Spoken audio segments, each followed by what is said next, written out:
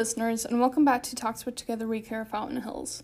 My name is Rory Wilson, and I will be your host for today. Last week, I was reading an opinion article by someone who's a clear supporter of public safety. This article was published in the Arizona Republic, and it came out just a day or so after the Department of Justice announced their investigation into the Phoenix Police Department. One of the things he said stuck with me, and it's also very true. He said, you either have a Defund the Police sticker or a Blue Lives Matter flag on your car. And it occurred to me that we have never really discussed what it means to defund the police on our podcast or social media. We do have a short page about it on our website, but I feel like the main reason why we've chosen not to discuss the subject is because just about everyone that follows and supports Together We Care has a pretty good understanding of what defunding the police means. Just like it is with most advocacy groups or Instagram accounts. People follow and support us because of our similar beliefs and perspectives, not because of our differences. And that's why we've never really touched too much on defunding the police, because the people that really need to listen about it are the ones that don't want to. So there are things about defunding the police that have been on my mind for quite a while, and they're not just necessarily directed at those people who refuse to understand the concept.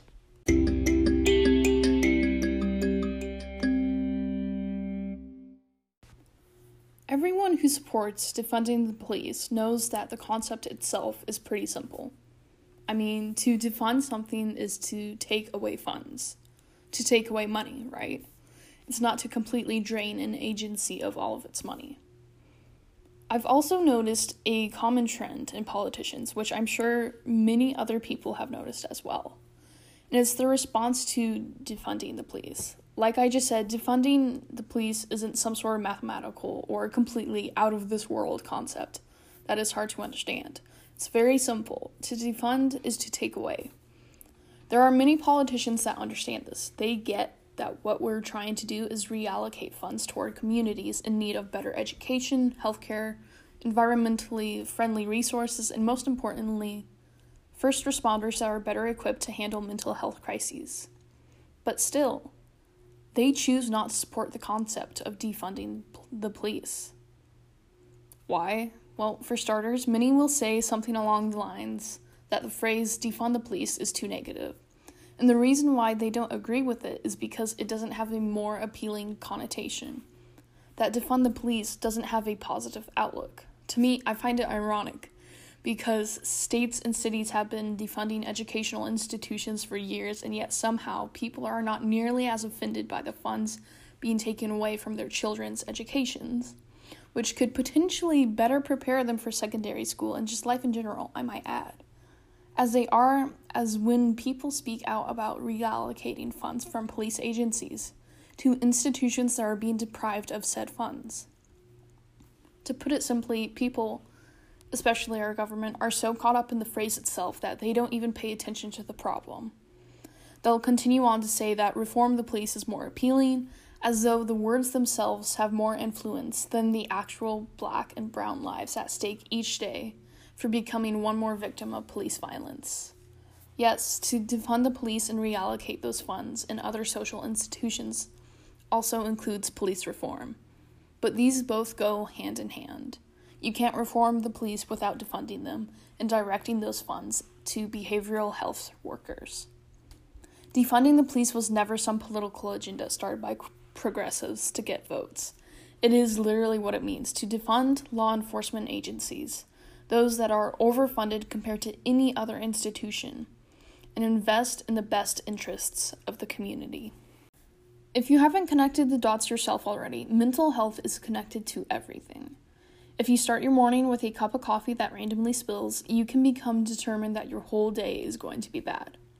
Or if all you needed to feel confident in yourself was a pep talk from a loved one, you can be determined to make the best out of that day. There's also depression and anxiety, two of the most common mental illnesses, that can convince you that the world doesn't need you or that everyone is always watching you. These thoughts can affect your performance during daily activities like brushing your teeth or eating, and it can also affect your performance at work or in school and how motivated you appear to be. In addition to the little things that are affected and can be influenced by mental health, There's also things that happen in the news. Over the past year, it's been hard to get a day off from bad news, especially with the recent surge in COVID cases. There's also been several threats of fires, flooding, people across the country getting evicted and becoming homeless, and police violence. All of these affect how we make day-to-day choices. Some of us taking breaks from watching the news completely because we feel so depressed all the time. Now, whether you've been challenged by mental illness your whole life, or just since the pandemic began, you know that there are good days, and really bad days. You don't feel great all the time. Now, talking more specifically about police violence and eviction, both of these affect the poor and people of color at much higher rates than white people in middle and upper classes. They're just a non-stop cycle of worries that they need to be concerned about if the government is ever going to just stop and give them a break or take some other course of action to prevent further violence and death.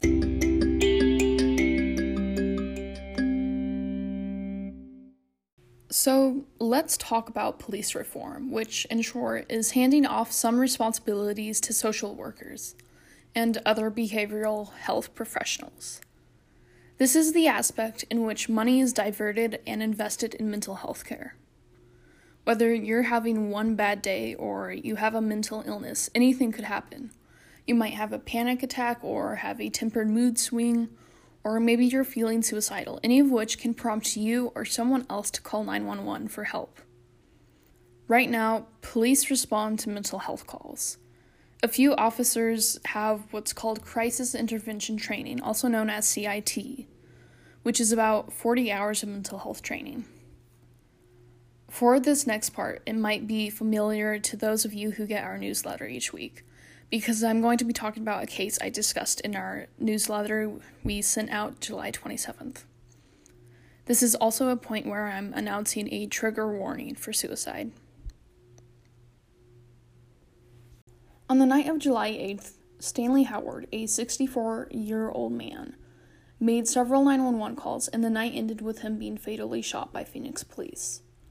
Officers reportedly went to his residence 3 times, and when he stated that he had a gun and started to make his way out of his home, officers shot him and he later died at a nearby hospital.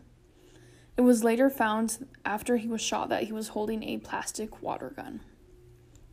One of the most immediate thoughts that people have while reading this is that the police were just doing their jobs, which they did. They responded to 911 calls for help, and when they thought a man posed a threat to themselves and other people, they did what they thought was right. But there are other factors to consider. Howard said repeatedly, shown in body camera footage released by the department, that he hates women, and yet responders continued to send the same female officers. He also told the female dispatcher that he hated women. In both instances, the dispatcher and officers, 2 of whom had crisis intervention training, should have known not to send women, as it would only raise tensions with Howard. If the police had chosen to send only male officers, would it have changed the outcome? No one can answer that. But if you consider behavioral health professionals, they would have immediately taken note that the presence of women made Howard more aggressive and uncomfortable. Good policing is not making individuals uncomfortable by bringing other officials that trigger them, just to be inclusive in the workforce. It is knowing what officials and responders are needed, while also recognizing the needs of the victim and or caller and addressing those needs. In this case, Stanley Howard's needs were not met. Even though he hated women and made that clear to first responders, they continued to send female responders, which only raised his aggression towards them. No one ever likes to think about the what-ifs in a suicide by cop situation, but it is situations like these where we must ask ourselves if just 40 hours of mental health training is enough to respond to mental health crisis calls. Other people will argue that CIT is a mental health intervention training that has more benefits than it does costs for communities. Yeah, not every crisis call ends up with someone dying, but that isn't what communities need. We don't want police officers armed with deadly weapons that have some training in mental health. We want actual mental health professionals armed with knowledge and tools that can help us, not with weapons that could potentially end a human life.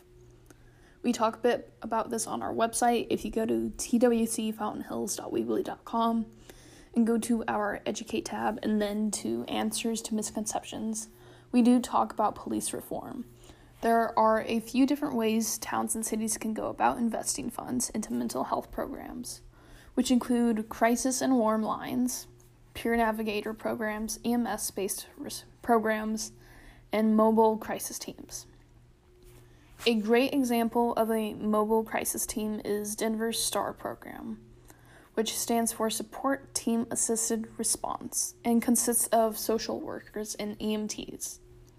What happens is when someone has a mental health crisis and calls 911, those calls are redirected to STAR so that the caller can have a more appropriate response, rather than what happens in most cities where police respond and the risk of misinterpreting a person's words or behaviors can lead to police violence against whoever originally needed help.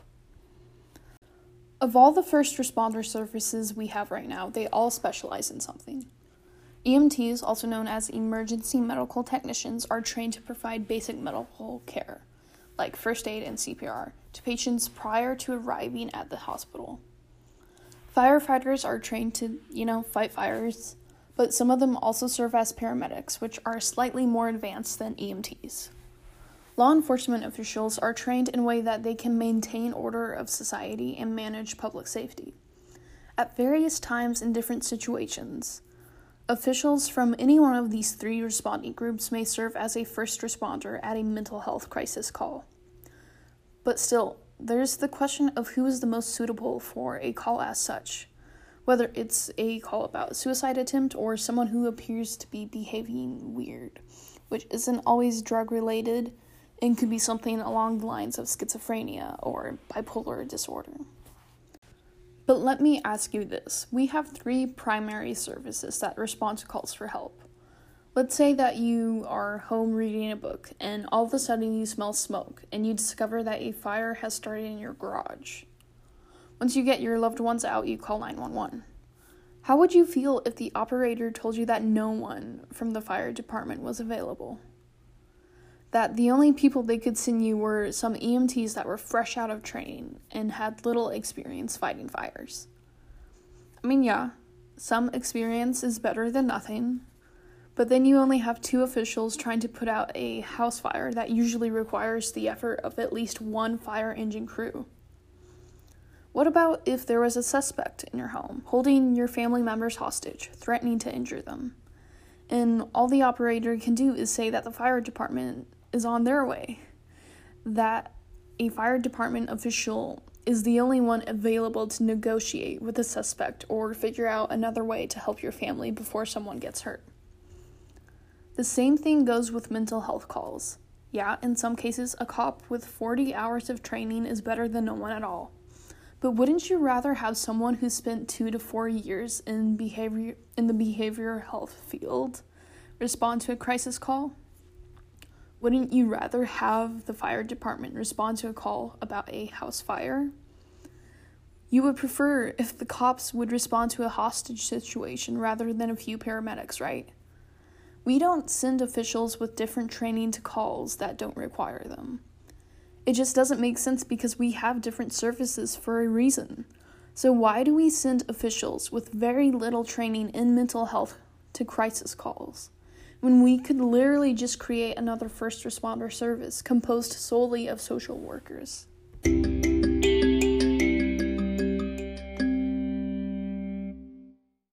The thing about police is they're asked to do so much for our communities, but their only real training involves responding to crime and attempting to prevent it from happening in the future.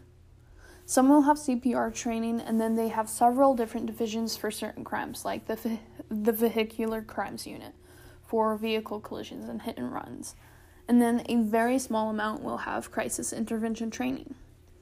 In 2019, Michael C. Biasotti, the chief of police at the Naval Postgraduate School, completed a report and surveyed over 2,000 senior law enforcement officials across the nation, many of which have had more than 20 years of service. Biasotti survey concluded that officials are overwhelmed with dealing with the unintended consequences of a policy change that in effect removed the daily care of our nation's severely mentally ill population from the medical community and placed it with the criminal justice system. With more officials arresting mentally ill individuals, which also includes an increase in arresting the homeless community, it was stated that most officials' efforts are being exhausted. The report also detailed that mental illness-related calls take up much more time than any other calls like traffic stops or domestic disputes, especially because officials have few resources to help refer those individuals to. Many of the officials commented similar things on the survey. Calls for mental health crises take hours. Police participation in de-escalation has more pressure than those of nearby EMS units or hospital officials. They don't have enough resources to help, and callers only call the police because it's their only option, but they're still wary of what could happen when cops arrive because of their weapons.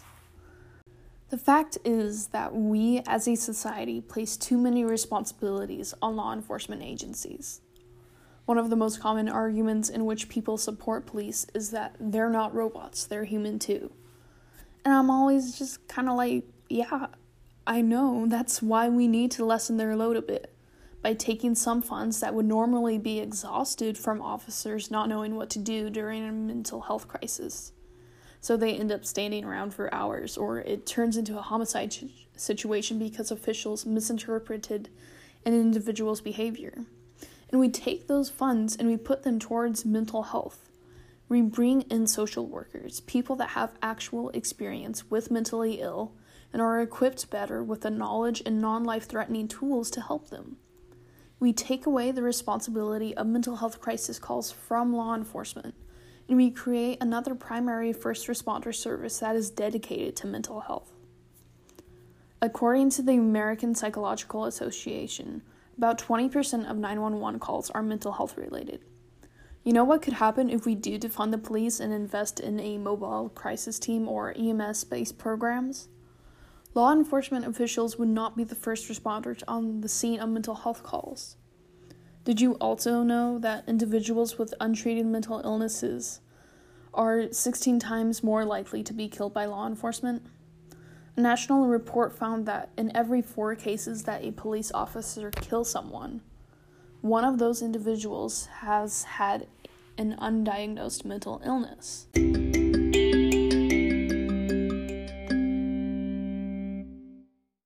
Police reform has the potential to save lives. It has the potential to lessen the strain placed on law enforcement when the responsibility of mental health calls are given to social workers. No, police aren't robots.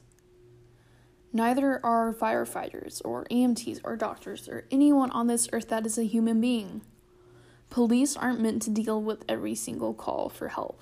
That is okay to recognize, and it should not mean that just because we recognize our faults, that police responding to mental health calls have more costs than benefits, that there needs to be an all-out war between those of us that support defunding the police and those of us that don't. My name is Rory Wilson. I am a co-founder of TWC. I work a part-time job, and I am a college student at Grand Canyon University.